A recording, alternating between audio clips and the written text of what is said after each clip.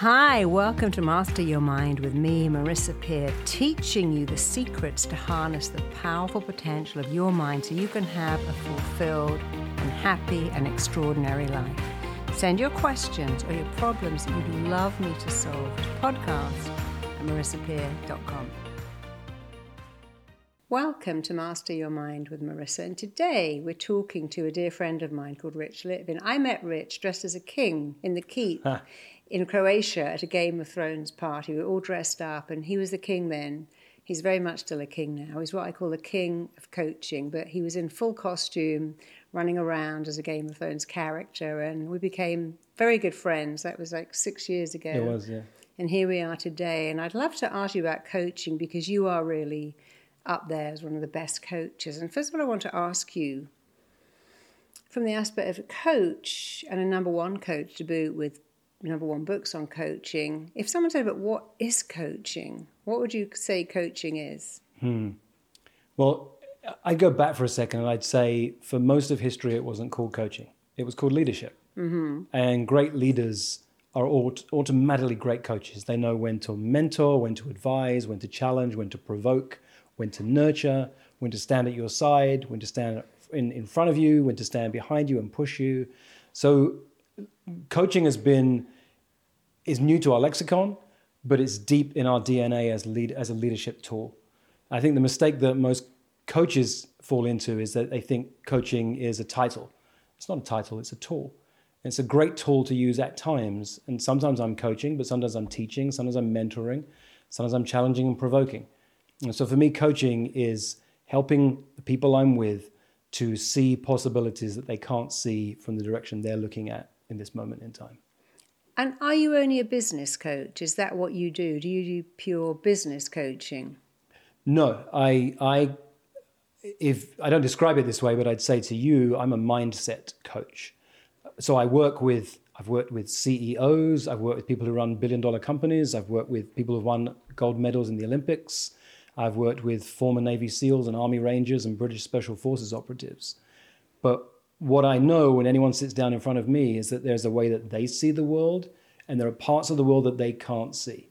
And I can help them see things that they can't see because I'm bold enough to say things that most people would never dare to say to them.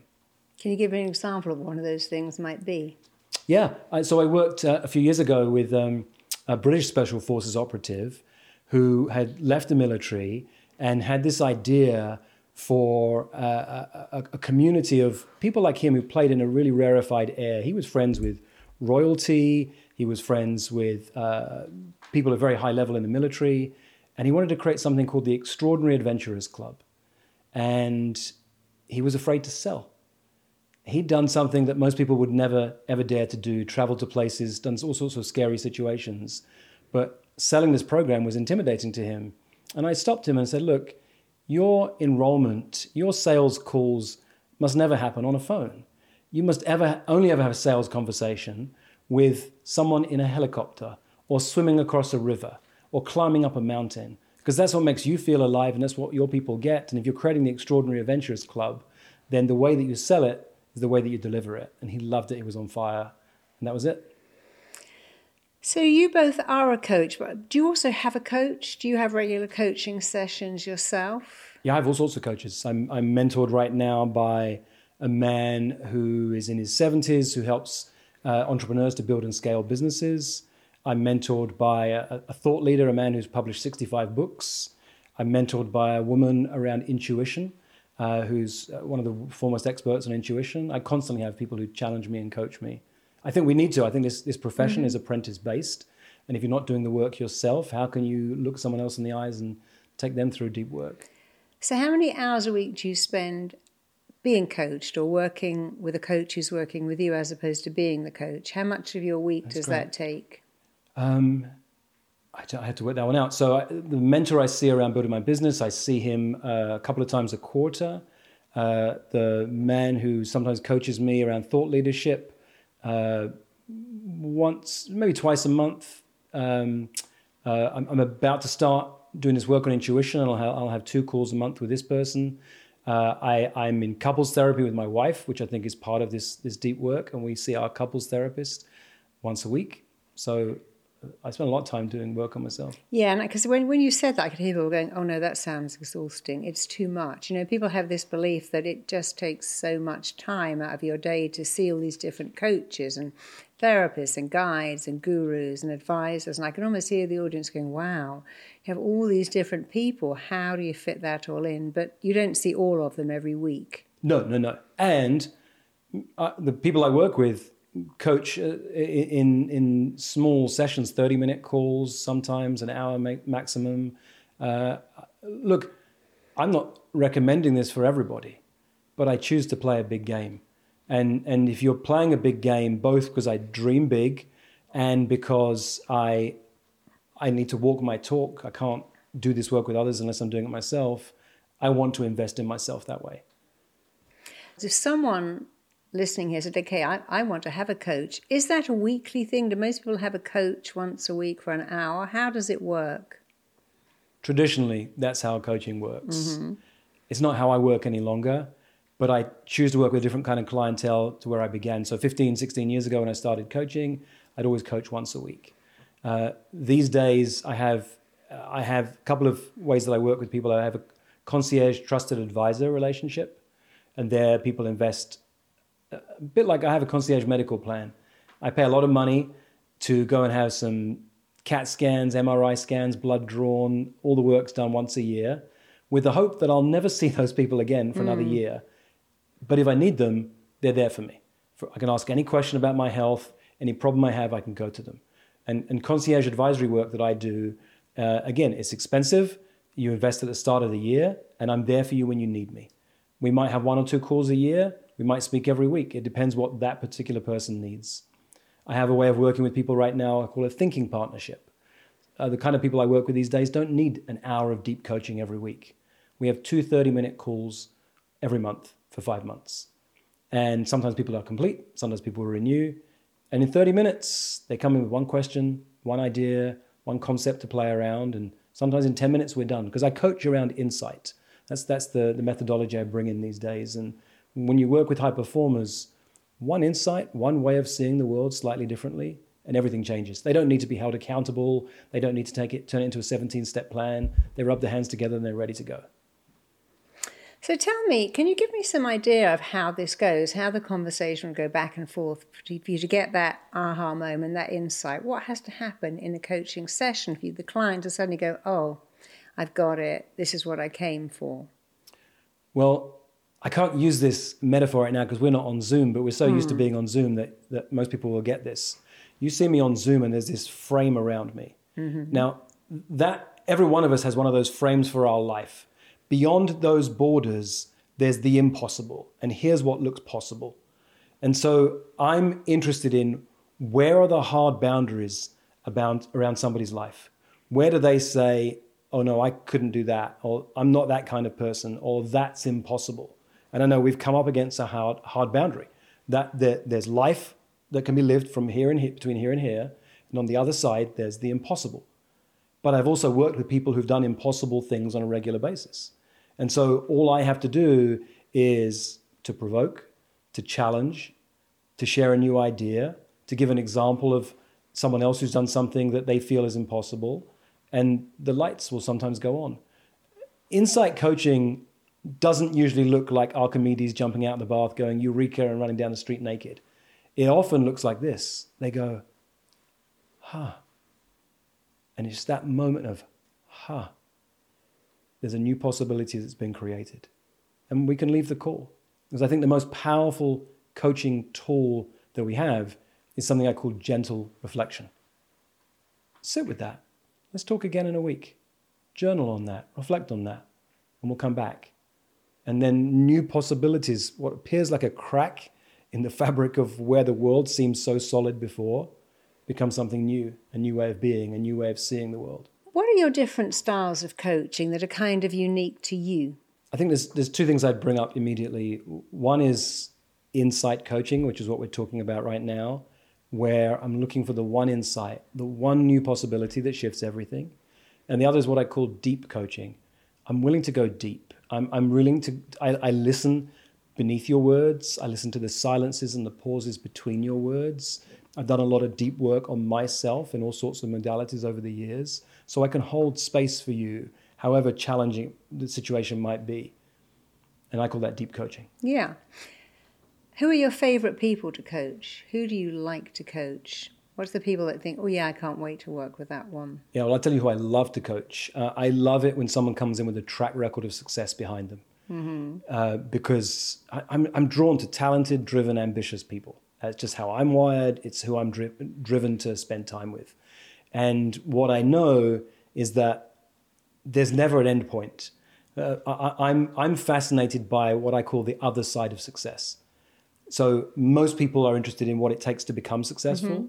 What I get really curious about is what happens on the other side. So most people are surprised to hear that the most common thing when someone sells a company for millions and millions of dollars is depression.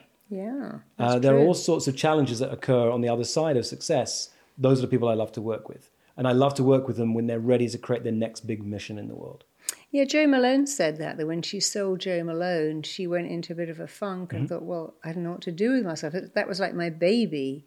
And so she immediately set about creating Jo Loves because she sort of regretted selling it. And it's a bit like someone who does up a house, they're all finished and says, oh, I think I'm going to go back and start all over again now and do it again, because people think the challenge is to get there. But when you've got there, because your potential expands as you move towards it, then you're absolutely right. What do you do on the other side of reaching success? Yeah, that fascinates me. And my experience is there's a moment where people, it kicks in again, and then they realize they can't stop. And that excites me. It's me too. There's never an end to this game. I think life is a game and it's meant to be played. And I love to work with people who are playing on that side of success. So about maybe 10 or 15 years ago, I noticed a lot of people coaching, and they all asked you the very same questions, and a bit like when people were doing NLP and they would ask you the same questions. And I found coaches then, they were all the same. They all came at it almost pat with exactly the same questions. But I've seen that change now, which I think is good. So what have you seen are the big changes in the coaching world? I'll tell you what interests me about the coaching world, and it's more about what's going to happen into the future. So when I wrote The Prosperous Coach, I wrote a quote in there back then that 80% of coaches are struggling to make $20,000 a year or more. And I think it's probably even less people are being successful in the world of coaching. We have apps coming in right now with using artificial intelligence. They'll be able to do great coaching with people. You know, there'll always be people who want to invest no more than $50 an hour, looking for an app that will help them coach them and hold them accountable. And I'm interested in what does it look like to be a really high-performance coach, to work with a handful of clients a year, to work with the kind of people who are willing to invest deeply in themselves, both financially, emotionally, spiritually, physically. That excites me. And I don't think there'll ever be much competition at that place in the world of coaching. That's the place I like to play. And what do you see as the future of coaching? Because I think when it started where it is very different, which is a good thing. But where do you see coaching going? Where do you see coaching in the next 10 to 15 years? What's going to be different about it to where it is now? I think it will be ubiquitous. And I think it will be part, if you walk into an organization as a leader, as a CEO or a senior manager, as part of your package, you will require coaching. You'll request coaching. If you don't get the right kind of coach, you won't take that deal. It will just become part of the language of leadership. We need coaches. I think it's about... Yeah, I think I can see that every company having a coach, because we just did a 5-day challenge. It's called I Can't to I Can, and it was actually giving children an inner cheerleader. We had that in over 500 schools in the UK, and it's just come to America, and they absolutely love it. I mean, the feedback we've got is extraordinary. But it is really coaching. It's teaching children how to believe in themselves, how to have an inner cheerleader that says you can rather than a critic that says you can't. And it's both affecting their performance at school academically, but also their confidence. And so I also think that schools should all have a coach for the children, and they probably will eventually. Funny enough, my sister-in-law is literally that. That's what she does in schools. She coaches the teachers, she coaches the kids. So it's coming. That model is actually coming. Where is this, in England? In the United States. In the States, good. Yeah, it is coming, but it hasn't come enough, but I can see that. Yeah. So What else do you see as the future of coaching? Well, Where in else fact, do you see it you going? just remind me, because the only reason I'm a coach is in 2003, I was training to be, I'm a school teacher by background.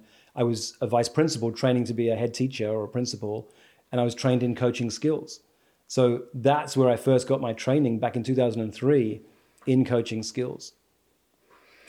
And did you leave teaching to become a coach? I didn't so much as leave as forced out. So I went to work for a very inspiring boss. About 2 weeks later, he was fired by someone at a government level. And the consultant they brought in, I made it very clear that I couldn't stand her.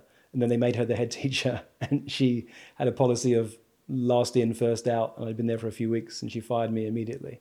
So I like to say, I'd like to tell you that I responded with confidence, but I cried and I begged her not to fire me. And thankfully, she stuck to her guns. I went off to Thailand to lick my wounds and began coaching out on a beach. That's the start of my story. And that's funny, isn't it? Because often your worst of times is the best of times. Because I was also going to be a teacher. I got as far as teacher training college and I left and became a therapist instead. And I look back and think that was one of the best things that ever happened to me. But I think many teachers have the ability to coach because you're so fascinated by human behavior and human development. Well, I think, and that's a great catch, because you asked about coaching questions and where they become generic. One of my favorite questions right now is to ask people, what were the jumps and the leaps in your career when you look back that you can see when you did certain things, when you behaved a certain way, there were leaps and in your life and career. And often, as we look back, it's some of the most challenging moments that led to our most successful achievements. And I like to get my clients to reflect on that, to see, well, what if they did that consciously? How could they create that moving forward? We often think that success is out there in the future, which is why we read all these books, the self-help books. But success actually can be mined from your past, because your path for success is different to anybody else's. Otherwise, all we'd need to do is give people Richard Branson's biography and they'd all be billionaires in a week. It doesn't work that way. What works is to find out what works for you as an individual, not what's generic for anybody. Yeah, I think that's true, because it's often how you deal with rejection and setbacks, and do you have the bounce back factor. But if you started off without that, if you didn't have the bounce back factor, if you were very impacted by rejection, what would a coach do for someone like that? Because your coachmen have already made it. The people you see have already got a lot going from them. They're risk takers, they're self-directed, and they come to see you and you make them even better than they already were. But what about the people who are not anywhere near there, who say, oh, I don't like taking risks, I'm scared of being rejected, I'm not very confident, I'm scared of stepping out of my comfort zone? Well, two things. One, that was me for much of my life. I spent much of my life trying to prove myself to my dad. I didn't realize it at the time, but what it looked like is whoever you were, I was trying to prove myself to you. I was hoping you would like me. I lacked confidence. When I first started coaching, I did a research project. I spent 2 years traveling around the world interviewing what I called the world's most confident people, because I figured there were all these people who had what I called natural confidence, and there was me, who no matter how it looked on the outside, it never felt real on the inside. I always felt nervous and insecure. And I discovered a range of things about confidence. I discovered that confidence is a result, not a requirement. I discovered that courage is much more valuable than confidence. Courage is not having no fear. Courage is being afraid of what you want to do and doing it even though you feel afraid. And I discovered that real confidence is just feeling comfortable in your own skin, knowing that I look this way, I speak this way, I have these flaws, I have these doubts, and this is who I am. And so it was that willingness to study confidence that helped me grow in my own confidence. I remember years ago, I was interviewed on the radio for the first time about this research I'd done on confidence. And I was so nervous, because I'd never been interviewed before on the radio, that I could feel the sweat dripping down the small of my back, and my heart was racing. And I decided to call myself out. And so I said to the interviewer, and it was radio, so no one could see me, but I said, I want you to know this is what's happening right now. This is how nervous I am. This is how insecure I am. These are the voices in my head. And as soon as I said it out loud, we both laughed, and then I relaxed, because I was being real. I didn't have to pretend anymore. And again, that's what confidence is, being comfortable in your own skin, even with all the doubts and insecurities and flaws that you have. And do you feel that you can coach that into somebody? I don't think you can coach it into somebody, but I think you can draw it out of them. You know, my little boys, we have a ritual every night at dinner, and I've done it for 3 or 4 years now, since they were really young. We say, what was the best part of your day? What was the most challenging part of your day? What are you grateful for? And what was one small act of courage? I want my boys to know that it's good to look back on the day and see what you're proud of, but also what was challenging. Because challenging things can happen every single day and you can handle them. What are you grateful for? No matter how challenging the circumstances, seeing what you're grateful for, and then knowing that each day you can take a little act of courage to move you in the direction of what you want. So when you say you can draw it out of someone, I mean, I believe that, but I see people who say, but I've never had confidence. So where do you start with someone who says, I haven't got it, for you to draw it? It isn't there. You can't draw it out of me because I lack it. Well, that's not my experience. I find people like to fight for their limitations. That's a good expression. I was talking to a woman the other day who said, well, it's all right for you, Rich. You coach these extraordinary people, but here I am, and I'm just a housewife. I'm just a mother. I'm raising my kids on my own, and I've never done anything significant in life. And so I spent some time with her to help her realize she's a CEO. She's the chief executive officer of her family. She is doing extraordinary things. She is able to raise kids in challenging circumstances, manage a budget, handle adversity. She was doing incredible things, but she was dismissing it because it felt like her life. And everyone does this, by the way, including the high performers I work with, but everyone's a high performer. You said at the beginning we met and I was dressed like a king, and it amused me because there's a phrase that I use. I don't use it for marketing, but I use it quietly on my own. And I say I coach kings. But what I mean by that is, whoever you are, I'm looking for the king inside of you. And you can fight for that and say, that's not me. Or you can begin to own it as I point out to you where you've done something extraordinary. Every human being on the planet, I've got 2 little kids. I remember them coming into this world. They could do nothing. They couldn't walk. They couldn't talk. There was nothing they could do. They are walking, talking miracles. And so is everybody. So if you want to fight for your limitations and convince me that you can't do things that look impossible and you have no confidence and there are things outside of your grasp, you can fight for that if you want to. And I might push back for a while, but I'm not there to do the work for you. At some point, if you're not willing to take a risk, to do something that feels uncomfortable, then you won't be able to create what you want. And everything you want is just usually on that side of feeling uncomfortable. So yeah, that's true. And to get what you want requires doing what you don't want. It's like saying, I want a 6-pack, but that requires going to the gym and not eating pizza and not drinking beer. So to have what you want, you have to also forgo what you want. And people don't really get that you can have whatever you want if you know what it looks like, and if you believe you're worth it, and if you know what you're going to do. So I find with many clients who come in and they don't really know what they want, and they don't believe they're worth it. And I always say, look, the first step is decide what you want, but then spend all your time deciding I'm worthy of love. Worthy of health means I don't have Pop-Tarts in the morning. I have my avocado on toast. If I'm worthy of health, I must be worthy of taking the steps to be healthy. If I'm worthy of wealth, what am I going to do to create the wealth? So decide you're worth it. But then the second step is to really decide, what does that actually look like? And I find so many mistakes, and people don't know what it looks like. For instance, one of my clients went on a site called Muddy Match. She's a city girl. She married a farmer. 2 years later, she said, I didn't really realize what living on a farm. I thought it was lambs running around in the fields, and actually it's always raining, it's mud, it's smelly. He's out all day at 6 a.m, and I don't have any friends. I live on a farm in the middle of nowhere, and now I want to go back and live in a city, but I'm married to a farmer. And all of that happened because she didn't think about, what is this?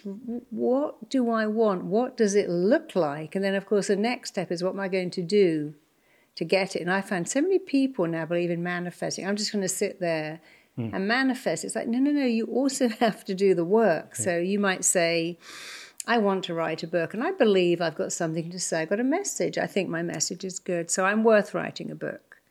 but what does it look like to write a book? It's a lot of solitude. Did you find that when you wrote, you had to be on your own to write for hours at a time? Here's what I hear behind what you're saying. Number one, knowing what you want is really, really hard for most people on the planet.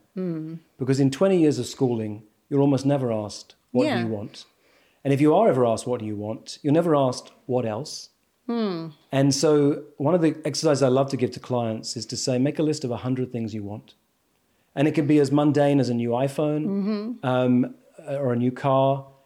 But what happens when you have to write 100 things down that you want is the first 30 come out pretty easily. The next 30 are a bit of a stretch. Maybe it's a nicer car or slightly more vacations. But it's the last third, the third. That's when you have to get about outrageous and a bit crazy. And most people have never had an experience of really owning that there are things that they want, that there are some things we want that we're not sure it's okay to have them. Or if we told someone else about them, they would judge us for them. There are other things we have on our want list, actually no longer our wants. They're mums and dads' wants that they wanted when we were kids. And that realization that there are things that you want and it's okay to want them whether or not you get them. So that's the first thing that's really key for most people. Spend some time reflecting on what you want. And then there's a question I like to ask, which relates to what you say. What are you willing to struggle for? Because most people don't want to struggle. I'd love a man who has a six-pack and he works in this industry and he's home and attentive to me all the time. Well, what work are you willing to do to make that happen? Annie Lamott wrote a book called Bird by Bird about how to write. And she said, I've trained thousands of writers. And the thing that I've noticed is that everybody wants to be an author, but nobody wants to write. And I think that speaks to this. What are you willing to struggle for? And of course, you and I both being writers, we know that writing is just the first bit of the game. You can write a book, but now what? Well, now you've got to learn to be a speaker. You've got to be able to go to book signings. You've got to be able to give talks. In the world where there are so many books, it's no longer enough to write. You have to be your own publicist, your own marketer. You have to learn to be a speaker. And you see, that's where coaching really works. Someone comes and says, I want to write a book. And you can say, well, what are you doing to write a book? Which is often not a great deal. Or people say, I've already written a book. It's in a drawer. It's been there for 5 years. I just don't know how to get a publicist. I don't know how to get it published. I'm too nervous to take it out there in case it's rejected. So I can see there that coaching really helps people.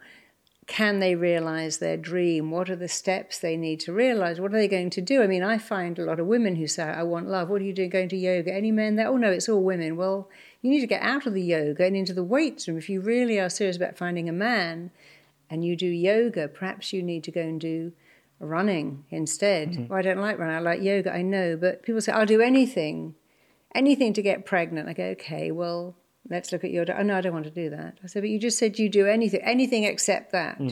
I'll do anything to lose weight. Let's look at what you eat. Oh, no, I don't want to give that up. I'll do anything except change my diet and go to the gym, which is always interesting. But, of course, a coach will have a look at, well, why do you not want to go to the diet? Why are you resistant to the gym? Well, I've done it all before and it doesn't work. So where I like to explore is what I call the grey zone. And the grey zone, I'm always reminded when I used to live in mid-city LA, there was a man who used to run past my house every single day. And his physique never changed. He was this pudgy man. Yeah. And many people say they want to change, but they live in the grey zone. They do just enough that it looks like change will happen, but not enough to make actual change happen. You know, one of the most common things that happen when people start to work out and go to the gym more is they start to treat themselves more. Of course. And so they wonder, well, now I'm working out 4 days a week and I used to only work out once. Why am I actually putting on weight? Well, because you're treating yourself more. So you've got to look at, again, what are you willing to struggle for to create what you want in your life? And what are you willing to do differently to what you're doing today? Yeah, and we can't do that for ourselves. No. It's very, very hard to see ourselves. And we only see ourselves in reflection. So one of the most powerful tools that you bring as a coach is you reflect a client back to themselves. Yeah, it's a bit like working out. If I work out at home, I only do the bits I like. I don't like that one. I'm not doing that. So I do the lunges and I do the leg, but I don't really like the arm exercises very much. But if I get a coach or a trainer, then I have to do the bits I hate because they're not going to go, okay, we'll just do the bits you love. We'll just keep doing the things that you like. And I guess it's very much the same. A coach makes you do the bits you don't want to do. a coach says, no, you can't just do the bits you like. You've got to do the bits you actively dislike to get what you want to have. I think that's right. And I'm going to differentiate between how majority of coaches work and where I operate when I work with high performers. Because when I work with high performers, my job is to help them become lazier and lazier. Because what I'm doing is helping them to operate in what I call their zone of genius. And your zone of genius is those 1, 2, or 3 things that only you can do. And when you do those, it has an exponential effect on your life or your business. And so that's very interesting for me to play out there. And you're absolutely right. I have to have a trainer. There's no point me joining a gym. I'll just never go. But when I have a trainer, they push me and I do what needs to be done. But up here, working with high performers, it's removing everything that's not in their zone of genius. And the trouble with your zone of excellence is that it's insidious. It pulls you down to do things that you no longer need to do. It pulls you back into doing things that will not free you to have an exponential impact on your life, your business, your relationships, etc. So you said something earlier, and it really piqued my interest about schools never ask you, what do you want to do? Why do you want to do that? What are you going to do to make that happen? What will happen when you get that? So if you could redesign education, what would you do differently? Because I also think that the schooling that we know today, I look at the schools in Finland where you only have to go to lessons that you like, don't have to go to any lessons you don't like. And that's actually really working out very well for them. I look at schools where there's no punishment, there's just meditation, or they do mindfulness, and they find that that is completely different to... my father used to always say you should never, ever have a prize day because one kid gets a prize and 30 don't. And it's always the children, not the ones, it's the children who you should actually reward effort, not achievement, because the smart kids who don't work hard get the prizes. The kids who are not, so are working really hard, don't get a prize. And he was really anti-prize day and prizes and top of the class, and he hated streaming, and he was quite revolutionary in education. But I also think that whole system is now very outdated, and I see many people taking their children out of school because they just feel it doesn't work. I mean, I had many happy moments at school. But what do you think should change in the school system worldwide? What would you like to see in schools as a performance coach that would turn out not just brighter kids, but happier, more balanced children? That's great. So I spent 15 years as an educator. I taught in Africa, I taught in Southeast Asia, I taught in inner city London. I taught science because I've got a degree in biology, and I taught psychology to the older kids. And eventually I was a vice principal running schools, helped to set up an international school in Southeast Asia. And I would always battle with head teachers because when I was recruiting new staff, I only ever cared about one question when I was interviewing you. I would ask, what do you love about children? And then one of two things happened. Either their eyes light up or they don't. If your eyes light up, I can train you in everything you need to do to be an extraordinary teacher. If your eyes don't light up, I don't care how many degrees you have in education, I don't want you teaching at my school. But I used to have to fight the system with head teachers who wanted all the boxes ticked. I became a really good teacher when I was a senior teacher, because at that moment, nobody was watching my lessons anymore. I got to observe other people's lessons. No one was observing mine. So what that meant is I would go in and sit down with the kids and we'd talk, and I'd get curious about them because I'm a people person. I always have been. How's your life? What's going on? Where'd you live? Where'd your family come from? And we'd sit in a circle and have great conversations. And sometimes I'd teach a bit of biology, and they'd go away and they'd work really hard because they loved my classes. And the teacher's trying to cram the curriculum down their throat. They wouldn't study for their classes, and I'd get great grades from my kids. So if I was doing anything to shift the education system, and that's very complex, but I would bring much more project-based work into schools. There are so many rules in school that don't apply in real life. In school, if I help you, we're both cheating, and it's bad and it's wrong. But in life, if I help you, we both get to fly. I think it's an extraordinary rule of life that be there for other people, help other people. You're not supposed to do that in school. I bring much more project-based work. I bring entrepreneurial projects into school. I'd have entrepreneurs come and talk to kids. What does it mean to think entrepreneurially? I'd bring leaders into school to talk about leadership and give kids opportunities to lead in different scenarios. I find ways to get kids out of a school and into the wilderness and do other things that outside of just sitting and copying facts down from a textbook. So here's a question for you. What do you see as the difference between therapy and coaching? What's the difference in your mind as a coach between therapy and coaching? Well, I'll give you my answer, and then I'll say I think there's a blurry area in the middle where extraordinary coaches are able to do deep therapeutic work, and extraordinary therapists are able to do really fantastic coaching at the same time. I agree. And that's the realm I think we both play in the center. And I think traditionally, a therapist is about doing the work to explore the layers on the inside, to reveal your anything that's holding you back, to free you from some of the baggage that is generational, for example. And a coach is much more about, traditional coaching is much more about, well, what do you want to create next and how can I help you? I'm much more fascinated by that overlap in the center where great coaching and great therapy can look and seem and feel very similar. Yeah, I think that's true, because I would say that therapists deal with the past. They deal with what I call unfinished business. I don't know why I'm like this. I have no idea why I'm messed up. I don't know why I can't drive or fly, or I've got a fear of dogs or cats or bees. I don't know why I mess up every relationship. Therapy will unravel and unpick that. It almost puts you back to... I think therapist is like being a detective, because you're looking for clues. Then you're rather like a dentist extracting all that old stuff. Then you're like a coder and wiring in something better. So I see therapy as dealing with the past, and coaching is dealing with the present and the future. And in fact, you're correct, because we're now, having trained, I think, 11,000 therapists, we're now training coaches, but I'm very much looking at therapeutic coaching. So coaching can do some therapy. And as you say, therapists can do coaching, coaches can do therapy, but a lot of people get very into this black and white. You must never guide a client or lead a client or suggest anything to the client, both in therapy and coaching. But I've always been a bit of a rule breaker, and I think you are too.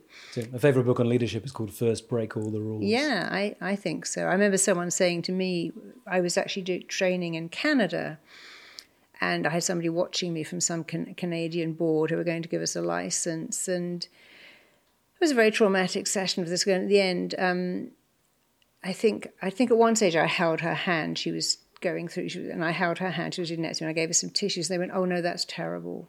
You made contact with her. You should never have held her hand, and we don't allow that. So therefore, you can't join our organisation unless you promise to never do that again." And I said, "You know what? I'd actually rather not be in your organisation, actually, than never be able to offer someone comfort. I mean, I know, obviously, you shouldn't hug your clients, put your arms around your clients, but if someone's in deep trauma and they're with you, and I think it was absolutely fine to hold her hand. She was describing losing a baby and how sad that had been for her, and then she'd lost another baby, and she was in so much trauma. And I think me just holding her hand, after all, I was a female, she was a female, she felt safe. But I love some of this. So I think some of those rules are rather silly. Well, so what I think you're pointing to is those are organizations that are putting the training wheels on for new therapists and new coaches. And you need your training wheels. It's great for most therapists to know, don't make physical contact with the client.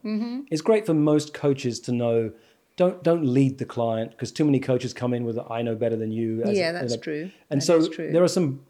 But, my kids have training wheels on their bikes until they take them off. Yeah, until they take them off, of course. And so, for most coaches, for most therapists, there are some ground rules that are worth really paying attention to.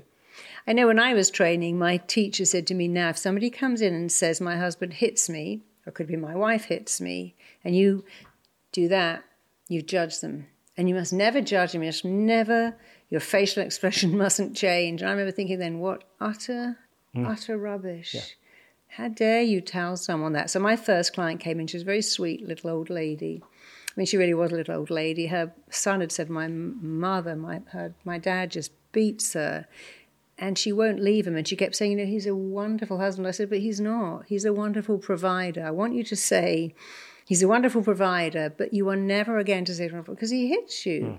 Well, she said, but you see, I burnt the dinner. I said, but if you went out to a restaurant and the chef burnt the dinner and he went in and hit him, do you think they wouldn't call the police? And they wouldn't go, well, you burnt his dinner, had every right to hit you. And she kind of took that in and she said, yeah, I never thought about that. He's not a good husband, is he? I said, no. She said, he's never been very kind to me, but he's a very good provider. And off she went. And her son rang me and said, I'm so glad you told her that, because she's now left him and she's blissfully happy. He's very unhappy.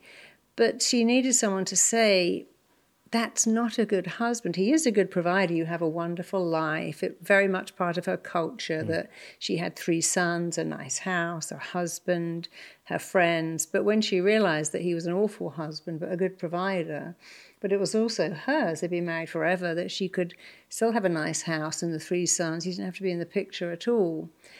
But I guess you have to go on a limb to do that, because it's breaching all the guidelines that say don't guide, don't give advice. But I think when someone's in front of you saying, my husband hits me, beats me, hurts me, that you should say, well, you don't have to tolerate that. That's not okay. Here's a distinction I hear behind that, because I use this in coaching, and it's a quality of coaching I call leadership.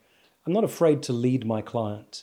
But I'm not leading from the place of I'm right. No. I'm leading from the place of provoking their thinking. Yeah, exactly. And that's what I heard you were doing. Yeah, I mean, you had some attachment to it, because it's painful to hear someone who else is in pain. Yeah. But you're not telling her, hey, this is what you need to do. You're showing her new possibilities. And in that moment, the insight for her is enough and she takes the action. Yeah, but very much the same when I work with children who are bullied and they tell me about what the bully does and how ashamed they feel and how they can't tell anyone, and I will actually coach them with strategies to say, it's not okay.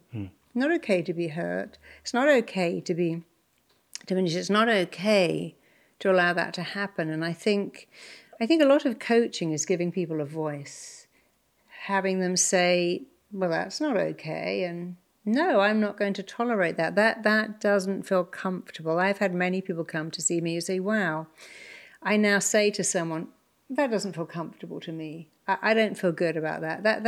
That doesn't meet my needs. So just giving them a better vocabulary, because it really is, isn't it? Being seen, being heard, and having a voice. Well, that's a great way to put it. There's an old Indian phrase, 3 mysteries to the universe: birds to the air, fish to water, and humans to ourselves. Yeah. So what we're doing is putting that mirror on, allowing us to see our clients, to see themselves, and then giving them tools such as a voice to make the changes they would like to have in their life. Yeah, so I now like therapeutic coaching. Having trained many, many therapists, we're now quite interested in our therapeutic coaches, because they're going into coaching. Because a lot of people think, I don't want to be a therapist. I couldn't deal with all the trauma that comes up. But that doesn't mean it doesn't come up for a coach. But they do like to think, well, I could be a coach and I could have some therapeutic techniques. So, well, there are 2 things I see to that, because I've also trained a lot of therapists who've transitioned into coaching. And one of the challenges in the therapeutic world is simply financial. There are guidelines where people's supervisors will say, well, I charge £120 an hour, so you can't charge more than that. And so in the coaching model, you get to charge what you want to charge. And then if you bring enough value, people will pay you. If you don't bring enough value, you can't ask for any number. But there's a draw there. It's a different way of working. It's not by the hour. It's usually by the package. So you get to work with people over significant time and see shifts. So I've seen a lot of therapists begin to make that shift into coaching. I've seen it because also the regulations to be a therapist can be very, very limiting in some states. Whereas being a coach, you do have a lot more freedom because you're not bound by the same restrictions that you'd have as a therapist. Tell me what you see there. I think that's spot on. I think that's spot on. And the once again, you can do anything and show up any way you like as a coach. Choose the market you want to work in. Choose the kind of clients you want to work with and the tools you like to use. But if you can't create enough value for people, then you won't get clients. So the market finds the place for coaches. Your job as a coach is to put your attention on how can I create value for my clients.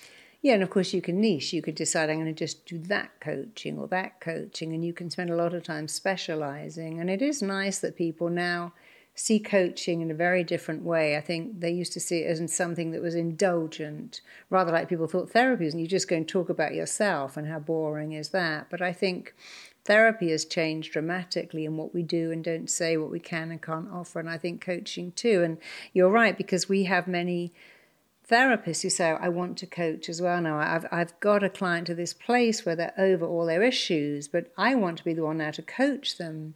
So I've got someone away from their fear of attachment or commitment or fear of success, fear of failure. But now I could coach them to take action. So I see many therapists really benefiting from being coaches too.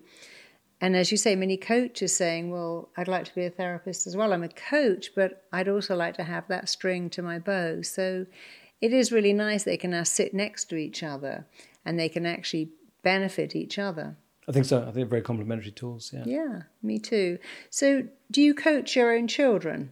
I'm sure you do, surreptitiously. Yeah. Well, I definitely don't coach my wife. You cannot coach your partner. But I do my best to bring ways to challenge my kids. And as you say that, I'm reflecting. The truth is, I think it's very hard. When lockdown happened, I was trying to teach my own kids. I don't know how. And you're a teacher. I'm a trained teacher. I've taught in tough inner city schools. I've taught all over the world, and it was challenging teaching my own kids. So I want to build a community of great people around me and great families around us, so that there are people who can coach my kids when it's needed. I'll be there for them. But not you. Yeah, I think probably not me directly. But like you say, surreptitiously, probably.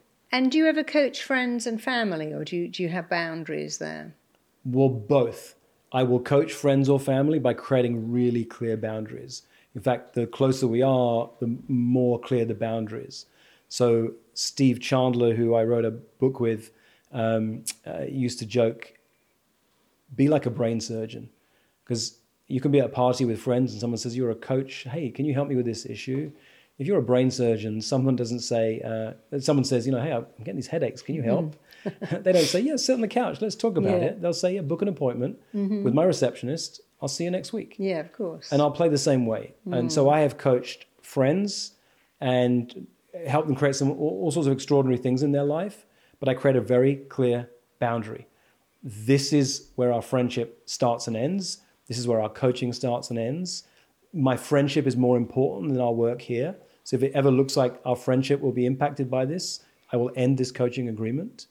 And I'm very clear and very strong. You can hear my voice how I do that because my friendship is the priority.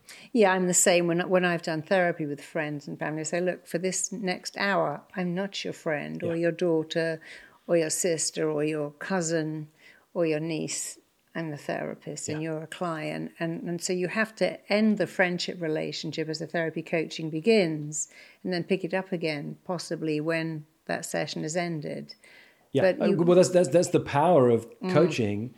I'm not your friend in that moment because your friends are going to say all the things that you need to hear because they love you. Yeah. And the trouble with this is why it's hard for me as a dad, or it's hard for me to coach my kids. I get nervous when my kids run on concrete. But I want my kids to grow up to be confident young men who are not afraid to speak truth to power, who are willing to negotiate for what they want, ask for what they want. And that's hard because sometimes I need to tell them, no, it's time for bed, go now. So I'm very clear to set boundaries and limits when I'm talking to friends. And I have coached friends to do all sorts of extraordinary things. Yeah, I've done therapy with many friends too. It is extraordinary. People think you can't do that. The old school would say you can never work with friends or family. Used to say you can never work in your own home because it's not professional. People can smell what you're cooking for dinner and they can see your pets or your whatever, the way you live. And yet I think all of that's changed dramatically. And the very fact that in lockdown, most people were doing therapy and coaching on the screen and remotely, and that's become really acceptable now. In fact, probably more so. Oh, 4 years ago, if my kids had bust into the room when I was coaching, I'd have been upset with them. It wouldn't have looked professional. We've lived through 2 years of all of us being at home. So I don't worry anymore. I make that part of this is my life. I live a very real life. Yeah. Yeah, me too. And people like that. When They people do. used to come, not to my office, but would come to my house when I was in London, they go, oh, I love coming to your house. It's so much more real. It's different to your office. It's more normal. I really like being in your house. I think they felt it was a better relationship, even though it was still therapist and client. It was more intimate, I suppose, more connected. Yeah. So we're running out of time. I could talk to you for hours, but because this is called Master Your Mind with Marissa, I'd love you to give our audience 3 tips on what Rich Litvin does to master his mind. How do you master your mind? So I think I'm doing it right now. That's the first one. I'm pausing to reflect. I'm not rushing to give you a quick answer or a clever phrase. I'm pausing. And I think there's such power in the pause because we live a very reactive life. And if you pause, you get to respond rather than react. So that's number 1. I don't always catch it. It's why I need support and guides and mentors and coaches for myself. But where I can manage to is that pause between something happening to me and me choosing how I respond. Second is this realization that confidence is a result, not a requirement. I spent so much of my life wishing I was more confident. And I now realize that confidence will just come. I feel very relaxed being on camera with you. I can look into the camera. I'm used to this, but there's a video online of me from 14 years ago, maybe 16, where Monique said to me, I just moved to the States. Hey, let's go on The Amazing Race. You know that TV show where couples travel around the world trying to do adventures? And it was the last thing I wanted. But I was trying to keep my new wife happy. So there's a video of us sitting on a couch and we're trying to talk into the camera. And Monique is full of energy because she's a performer. And she's asking me like, what do you think, Rich? We'll be great, right? And I sit there and I barely say a word and I look embarrassed and I was mortified on the inside. And you can see I've put it up online. Just put my Rich Litvin Amazing Race and you'll find that video and see how nervous I was. I found a video a few days ago. A friend of mine sent it to me. We taught together 20 years ago. And she found a video of me in her house when she was clearing out some stuff where she helped me do a practice interview for a deputy headship. And I seem so quiet and have so few words and I don't really know what to say. And I'm trying to tell people I'm passionate about education and I say I'm passionate and you can't feel the passion.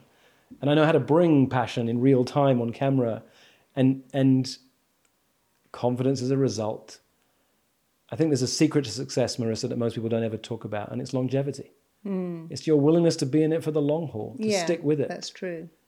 And so I guess that's the third. I'll leave you with that one. Whatever it is you want to create right now, be willing to be in it for the long haul. Yeah, I think that's so true because success is a long game. It's people very much overestimate what they can do. Is it no? They overestimate what they can do in a year and underestimate what they can do in 3 years because it is a lot. I look at myself and think we're all a work in progress, and your potential expands as you move towards it. When you move to a new dimension, you don't go back again, but it can take a while to move to that new dimension. So what gets you up in the morning? What is your inspiration and motivation that gets you up and gets you to keep going every day? That's interesting. It's not hard to answer that question because I don't have to struggle to it. I can't not wake up full of energy. It's just who I am. I write almost every morning when I wake up. I can't help it. I've been writing every day for 10 years. What does that mean? What do you mean? What do you write? I write ideas, thoughts, articles, notes for my book. I write in my next book. As soon as I wake up. I wake up around about 5 each morning and I write. I'm just drawn to write. Oh, so you sit in bed and write? Sometimes I sit in bed and write. Sometimes I go. This morning I went to sit in the other room at the table.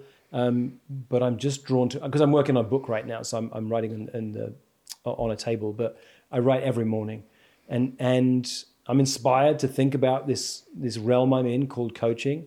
I'm inspired. I'm on a mission right now. I have a new business called Transition Excellence, where we're helping leaders transition from the corporate world or even successful entrepreneurs into being extraordinary coaches and helping other leaders transition as well. And I'm on fire. I can hear in my voice. There's nothing that stops, nothing that makes it hard for me to wake up in the morning and be filled with passion. How do you switch off, though? How do you have the work-life balance where you don't wake up in the morning and do all your writing because you want to be rich dad and partner and at home or out? So I take more and more time off. I take 3 months off every summer. I take a month off at Christmas. I don't work most Fridays. I finish by 2 p.m. most days. I've built a team. I've worked very hard to build a team of extraordinary people.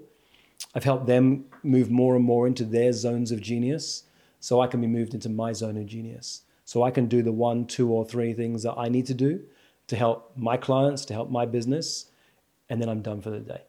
And so I do take a lot of time off, take a lot of time for myself. And you have a puppy now. I know you're very resistant, but you finally have a dog, don't you? Not yet. She arrives on March the 1st. But I made this decision the other day. I was in resentment that my kids wanted a puppy because I figured I'd have to spend all my time looking after this little dog. And I made this decision the other day. I think it would be great for my kids to have a puppy. I think it'd be really good for them. So I haven't told them this. I made a decision, this is my puppy. They don't know it. They think it's theirs. It's my puppy. So I won't resent them if they don't take care of it. And I'm telling them it's their job and they're going to take care of it. And Monique was telling me the other day that apparently research shows that the person in the family who's the most resistant to a dog is always the one who spends the most time with it. Of course, the one who loves it the most. Yeah, I see that over and over again. So maybe just 1 or 2 more questions. What does success look like to you? How do you define it? How do you know you've got it? What does it look like to you? Oh, I think that's a really great question. And it's a question I ask every client because I don't think it's for me to define. What I need to find out from you is, what does success mean for you? What does it mean financially? What does it mean physically? What does it mean in terms of your health? And however much money you make, you can't take it with you when you go. And if you have a lot of money and you're unhealthy, health becomes your number 1 priority. So I want to find out, what does it look like for you socially and emotionally and spiritually? And what I do with my clients is help them to define what success means in every one of those realms. I think it's really important. Success is multifaceted and it's very individual. So just 2 more questions, but here's the last but one. What advice would you give to someone who's interested in becoming a coach? I think I'd be provocative to start with. I push them away from it. I push them away. I tell them it's hard to be successful as a coach. It's hard to make a lot of money as a coach. That you've got to treat this like a startup business, and in most startups don't make any money for the first 3 to 4 years. They have to really have a lot of, it's an investment phase. They're going to be willing to invest a lot in themselves and in their business. And I'd watch what happened. Because if they said, okay, all right, I don't care, I'm in, this is what I'm committed to, then my eyes would light up and I'd say, great, I can help you. But if they got nervous, if they got insecure, they said, I don't want that, then they're not willing to struggle and do the work. And I'm not saying it needs to take that amount of time. I'm saying you have to be willing to give it that amount of time. Yeah, I must admit that when we decided to teach coaching, because we have RTT, how to be a rapid transformational therapist, but now we have RTC, how to be a rapid transformational coach. And John and I both realized that our job is to teach you to have a business. We can teach you the most amazing coaching skills in the world, but how do you find clients? How do you market yourself? How do you start a business? Where do you start a business? And so we decided that a huge part of our course had to be how to market yourself, how to find clients, how to charge, how to price, how to sell packages, how to do the conversion course, because that's different to being a coach. But if you have all the coaching but can't convert someone on a call into being your client, then that's hard. So I wrote a book on that, and that book has sold 100,000 copies. Is that The Prosperous Coach? Yeah, it's a great book. Word of mouth. We've never done anything to market that book, and it still sells 1,500 copies a month, 8 years after it was published, because it speaks to that. Yeah, and it speaks to how to build a business. And what we said in that book is there's this thing we call coaching that we love. We want to learn more and more about it, and there's this thing we call the business of coaching, which scares us, which frightens us, which feels like rejection if you get lots of no's. And we did something very simple. We said, you need to make those 2 boxes overlap as much as possible. Serve people so powerfully, they never forget your conversation for the rest of their life. And also understand that when you become a coach, you are now a business person. You now have your own business. You've got to run that business. You've got to do your advertising, your marketing, your budgeting. You've got to do everything. And also you don't have a boss to go, hey, well done, you did really well today. So you've also got to do that job. You've got to really build your own praise muscle because no one else is doing it. Your clients may do it, but they don't always come back and say, wow, they sometimes wait 3 years. Somebody wrote to me once and said, hey, I saw you 10 years ago to stop eating candy. I just ran a marathon, look at me. And it was 10 years ago. That's the last day I ate candy was the day I came to your office. And I thought, gosh, she took 10 years. Doesn't matter. Yeah. But she didn't tell me how amazing she was. But I still love getting the picture of her in her marathon gear, looking, frankly, amazing. And I was teaching that. I took it to my class and said, look at this. I got this letter 10 years later. So don't think that you're not doing great work because clients don't always give you feedback. They think you're busy. They're busy. But you also have to be the person giving you praise, building you up, saying, well done, you did a great job today. And people say, I can't do that. But you have to do that. So you have to look at the many aspects of being self-employed and the people helping business, because it is, I think, the best job in the world. But there are downsides if you need someone to support you and build you up and praise you and send you home early because you've done a good job. Or coaching is a surprisingly lonely profession too. Oh, very. Yeah, It's I know. a people profession. You come into it because you love people, and you love the training because you're surrounded by people, and then you seem to be with people because you're coaching people all day. But the end of the day comes and you realize there's no connection. There's no one to share with. Yeah, you haven't left your house. You haven't left your house. How can I share my struggles, my joys, my successes, my fears, my insecurities? That's why I've always built community. I've always built communities of coaches. Because you don't at the end go, hey, let's all go to the bar now. We finished work. Let's go out. Right. Let's go out for lunch. Let's go out for dinner. You're really on your own and you're connecting with your clients. But then they go back to their families. And I see many coaches who work from home who don't always leave the home. They get up, they coach, they have Uber Eats deliver stuff, and then they watch Netflix and they realize, gosh, I haven't really talked to anyone about me. I'm just working. And I found many coaches who are immensely lonely because their business doesn't make them leave the house. If you're a nurse, you meet people. If you're a fireman, a police officer, you meet people. Even if you're a shop assistant, you meet people face to face. But it can be very lonely. And also you have to be very self-directed and self-motivated. But if you have those skills, it also can be the best job in the world. I think any job where you're changing someone's life is the best job in the world. I think so. So tell me about your new book. Well, I'm writing 2 books right now. The working title of the first is called Create Clients Now. It's really an update to The Prosperous Coach. It's almost 10 years since that book came out. And there's 3 elements to it. There's create your life, create your clients, and create your legacy. Create your life, you've got to work on yourself first, what we talked about, do the deep work first.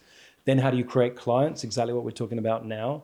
And then there's the next level. What's the legacy you want to leave? What's the difference you want to make in the world?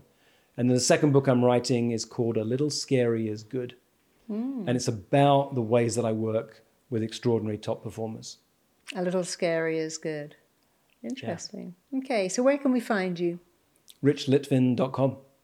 Good to have an unusual surname, isn't it? Or last name. So richlitvin.com. If you want to train in coaching, by the way, we now have our own training called Rapid Transformational Coach, and you can find that at marissapeer.com. And Rich's first book, The Prosperous Coach. It's a great book. I've read it. My husband's read it. Yeah. My daughter's fiancé was here reading it just a few weeks ago because I left it out for him. So most of our family have read that. It's actually a very, very good book. So thank you for coming on.